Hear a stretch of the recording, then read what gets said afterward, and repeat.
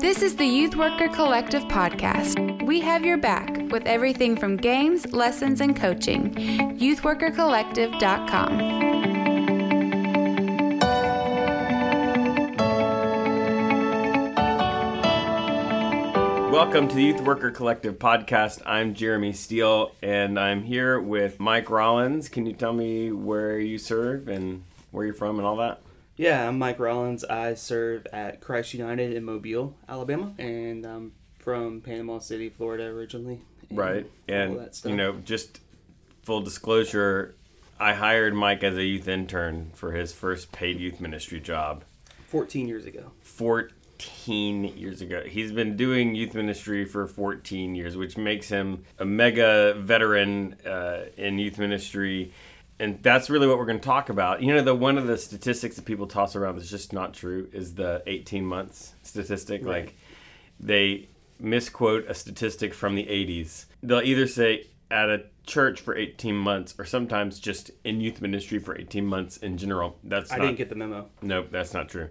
The statistic right now is about 3 years in any given church, but making it 14 years puts you in the top single percentage points of youth pastors as far as experience is concerned. So that's what I wanted to talk about, kind of on two fronts, is the longevity in youth ministry. So the idea is both, you know, you spent at one of your churches, you were there for 8 years. Mm-hmm. 8 years. So both, like, how do you stay at one church for that long? And then two, how do you kind of go the long haul in youth ministry in general? So I think let's talk about the second one first. How do you last 14 years in youth ministry? Yeah, it's hard. I mean, you have the up and down days where things don't seem to be going the way you want them to go. And What do you mean? Give us a story. Put me on the spot with a story. You know, like, you don't have to talk about today. Okay, good. Because today's one of those days. No, you get back from camp and you get bombarded with, you need to send out this email, you need to do this, this, and this, and you just kind of get away from that camp high. You know that we talk about students having all the time. We get it too. When you get back, it just feels like everything gets bombarded on you at once, or like you have the days when you are talking with students and they tell you the worst of the worst when they're just down in the dumps or are contemplating, committing suicide or whatever, and we're dealing with that. And that's one of the big problems with youth ministry is it is such a relational job. You can't leave things like that here at the church. It kind of always follows you everywhere you go. Go back to the camp thing. Yeah. Because that's a real deal. That's one of the things I've watched people explode, or implode their job at a place because they have a bunch of kids get really serious about their relationship with Jesus, and they come back and they overspend the budget. And if they feel like nobody's giving them credit for the good stuff, right, nobody's celebrating with them when they come back, and they come back to all the negative stuff. So, I mean, obviously you've been doing youth ministry for 14 years. That's happened a lot. Right. Well, how do you recover from that? How do you deal with it? Yeah, I think a lot of it is you kind of have to celebrate the highs in the ministry and help you see all of that. And also just talk about it a lot. Try to overcome the negative with the positive. I mean, you're going to have to address those negatives of the budget or whatever it is, but don't forget that that's not the main purpose of the job. I mean, it's important to do all that stuff. Right. But what happened that week or that weekend, don't let that get overshadowed by the negative for sure. There are usually specific people. Right. At least in my experience, you call them the bean counters, right? Their job is really to make sure that the church is staying on task and that kind of stuff. That group of volunteers, lay people, and staff people are the ones I think often that do that. Right. And so I think that one of the things I was always intentional about is going to those people after an event, not weirdly, but, stopping by or catching them in the hallway and sharing those stories with them, just so that I knew that they knew. Yeah. It helped me. And sometimes it even might help them understand. Mike might have gone over budget, and he understands he went over budget, but there was positive that came out of that. Right. So, what are the kind of negative ways that people react to that you may have seen over the years that just don't help either the church or the person who's trying to stay in youth ministry? in general, Yeah. Or All right. specifically. I Or mean, you don't have to name names. Yeah. Please don't tell them how I did it. right? But- Well, I mean, like Jeremy before. No, it's also really hard whenever you first get to a new place at a church and you're compared constantly to the guy before you. It's a real thing. I mean, it happens. Yeah. It's gonna happen, and that can be really tough because you want to honor what that person did. You have to build those relationships with those kids who love the person before you, Right. and so that can be really hard for Yeah. sure. What about with those other staff? Like when you come back from a retreat, the two big negative things I've seen people do is ignore it, right? They don't engage with the negative, like they don't respond to it. Then people just get kind of lost and feel like they haven't been heard. And then the second thing is like people kind of get violent, like Right. arguing about it and saying, I just got back from a Right. youth retreat. And neither of those two seem to end up well, Right. That's kind of where I'm at today. So you're at that Yeah, place today. How do you not start yelling at that person? Yeah, you have to kind of just know they're doing their job and know that they aren't coming at you like you're doing things completely wrong. They have responsibilities just like we do. Just respect that and, help them understand like, hey, I just got back from a camp. I didn't have Wi-Fi. I didn't have service. I apologize. I didn't respond in a Right. timely manner, but I will get it to you as soon as I can this week. Right. And you Try were to- here for a week before the last time you didn't have Wi-Fi. Right, exactly. Exactly. And so, like, trying to keep that cool head, if you have to say that, you leave campus, go get a cup of coffee, kind of decompress a little bit, then knock it out. Well, what about the comparison games? What do you do in that situation? Because that's another thing. I think you're right. Like that can wear on you, and especially if you are in places for like 3 years at a time and you kind of Right. keep moving. Like my experience is that dissipates over time, Yeah, Right. It does. but it can feel very acute if you're moving that often. And you get to this place where you're like, nobody ever cares. They're always about the last person. So how do you deal with it when you're like in the thick of that Yeah. comparison? There's a rule, that unwritten rule, probably written somewhere, that we really don't change much in the first year. I wrote it. Oh, so it is written somewhere. I wrote it actually. In fact, it's funny you say that, Hey. Mike. In a book called Now That You're a Youth Leader that's just about to come out. People should buy it. So People should buy it. just can find it on Amazon. Now That You're a Youth Leader by Jeremy Steele. No, but that is a rule where you don't change stuff Right. for a year. Because people don't like change. Right. And so, like, if you come in day one and try to change everything, then they're automatically going to not like you. That's good. And I didn't ever think of it like that, but that does minimize the comparison, doesn't it? Yeah. Because, like, if you're honoring the stuff before, that's one part of the comparison trap that you're not going to be. So for like the first year, honor the guy before you by continuing that on. And then, we also don't talk bad about each other. Right. No, that's yeah. huge. And so, if Jeremy was before me, I wouldn't be like, oh, Jeremy's awful youth pastor. You should like me better. I would like say, oh, he's an awesome guy. He writes books. You'd say, Now that you're a youth leader, Right. available at Amazon. so you would just say things like that, try to pump them up a little bit and help people see that, like, it's not I like this person, so I can't like this person game. You can like both. So I think that's a big part of that. Yeah. I had the gift early in my youth ministry to follow people who crashed and burned Oh, yeah. That's good. in a major way, right? Right. And in those settings, it really sometimes feels good to be compared to them because people are saying, oh, wow, things don't suck like they used to.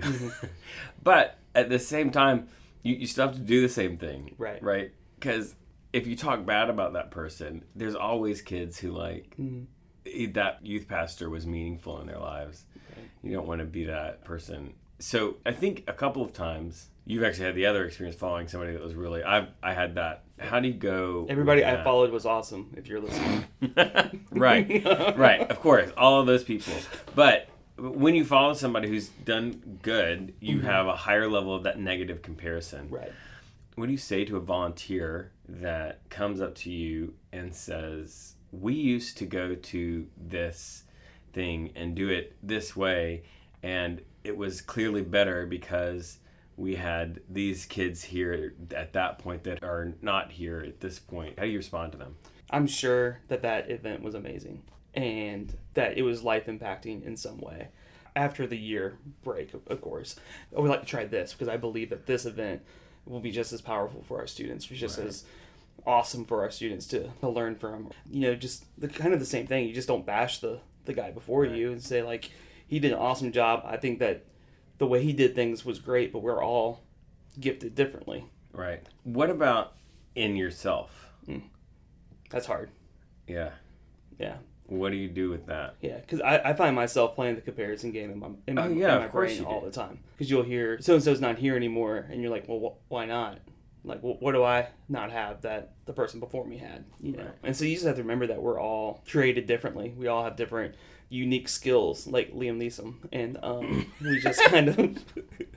Some of us are good at finding kidnapping victims. Right, yeah. And others of us are good at youth ministry. Right, exactly. So you just pick your battles. You have to remember that, and you can't play that comparison game in your head because you'll drive yourself crazy, and you won't see those good things that do come out of your ministry and out of everything that's happening because you're always comparing it to the past. Okay, so I think there's something that people don't want to talk about a lot, but it's a real issue, I think, in longevity, and that is pay. Mm-hmm. Right? Like, when I first hired you as a youth intern, right, you were being paid not enough. Right. You had zero experience, so you were being paid commensurate with your experience. Right. Right. But the reality is, a lot of times, youth ministry is not the highest paying job. So I think that's part of the issue of people not staying around for a long time. Do you think so? Yeah, I think it is. How did you deal with that? It's hard because every church I've served in, I've loved the students. I've loved the people that I worked with and loved what I did. But you have to kind of remember you have to take care of yourself too. Right. In that. Sometimes there can come a time when they can't compensate you, when you know that you're worth more and you have to make that a hard call. Mm-hmm. And you have to remember you're not doing it because you hate the students. You're not doing it because of that. You're looking out for your family, which is important. Yeah. I think that's huge. I remember I went to a conference where a guy named Mike Yaconelli was speaking one time, and he did this talk, I think, every year at this conference, and the idea was that that your youth ministry is a job, right? And you need to treat it as a job. Mm-hmm. And if you're not getting paid well enough in the job, you need to quit the job, hopefully find a new job first, right? Right, yeah. And move on. But I think that, and it was really freeing to hear somebody on a big stage with thousands of youth workers there say that to you, because it kind of gave you permission I think we can over-spiritualize our jobs. Oh, yeah, definitely. Right? Yeah. How do you advocate for more money in a position that you'd like to not leave? Right. Things are going well. Yeah, the one experience I really had with this was people were moving positions and stuff, and I was trying to get up, move up into a higher position. And so I had to advocate for myself, that I thought that I would do an amazing job at it. And basically, you have to sell yourself, basically. Right. I was there for X amount of years. You show numbers because a lot of people are numbers people, how it's grown from this to this, blah, blah, blah. You just lay it all the cards out. And if they agree, then they will graciously give you a raise. But if not, then I think that's how I've dealt with it. And I think if not, it's okay. Yeah, it's okay. And when you enter into that, you need to just start becoming okay with, I can leave this place. Right. Right? And maybe they don't, and you want to stay, and you end up staying. But if that happens, if you say, I need a raise, and they say, you can't get a raise, and you say, but I really need a raise, and I'm good at my job, and they say no, and you just stay indefinitely, you've got to understand, you're never going to get a raise. You're probably never going to get a raise. Right. And you just got to be okay with that. Mm-hmm. You're welcome to choose that path, but that's generally not a path of longevity in youth ministry. Right.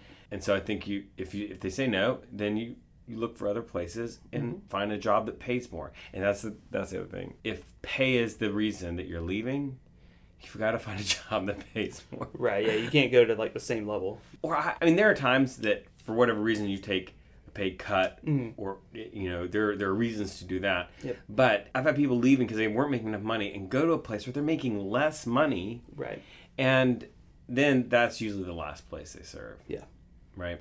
All right. So we're talking about longevity in general in youth ministry. Last question for you. How have you not burnt out yet? Yeah. Or maybe you have burnt out. Oh, yeah, I have. I think everyone has plenty of times. And, like, you just have to remember those highs, the good things that's happened. One thing I really struggle with is I overwork myself because I want to do a good job. I want to do everything the best of my ability. So I neglect myself, and I find myself pulling out my laptop on the weekends and working instead of, like, going to New Orleans and hanging out there, or, you know, like doing something fun for myself. So I think doing that is really important. Self-care is really the way not to burn out. Right. And when you feel like you are burnt out, you can pull back. I think like I'm hearing you say is you can pull back, right, recharge, and come back at it. Right. The other thing I think sometimes people feel like is when they burn out, they've got to go. Right. Yeah. No, you can work through that because what I've found is, like, there's seasons to this job, just like there's seasons to when your students come and when they don't come to youth programs because of sports or whatnot. But there's times when I find myself and I'm like, I'm burnt out. After summer, you know, after big retreats and things like that, when you kind of put all your energy in it. And so if that happens right away, don't think, oh, I'm done with youth ministry, because just work through it and God will still use it. I mean, like, I think I've heard you say that, and I feel like every time I've heard you say that, it's super empowering and freeing. And you're like, I am burnout. I've got to recharge. Yeah. And like you say that, when you say that, it's like people around you are like, oh yeah, okay, this is serious. Right. He does need to recharge. Right. Everybody says, yeah, he does work. One time heard somebody who like never showed up for work. It felt like they never showed up for work. Say they were burnout, and I was like, no, you're not. But when you say that, if you are a hard worker, people are like, oh, yeah, no, that we need to give them their space. Yeah, and I think it's important to voice it, too. Because if you don't tell people on your staff, like, hey, I kind of burn out, I need time to recharge or whatnot, they're not going to know, and they're going to keep kind of throwing stuff at you or asking you questions all the time and overwhelming you even more, making it worse. Well, Mike, thanks for talking about this. We're going to do another podcast about how you stay for a long time in one church next. So if you like this podcast, just wait a week or so. You'll get another awesome one with Mike.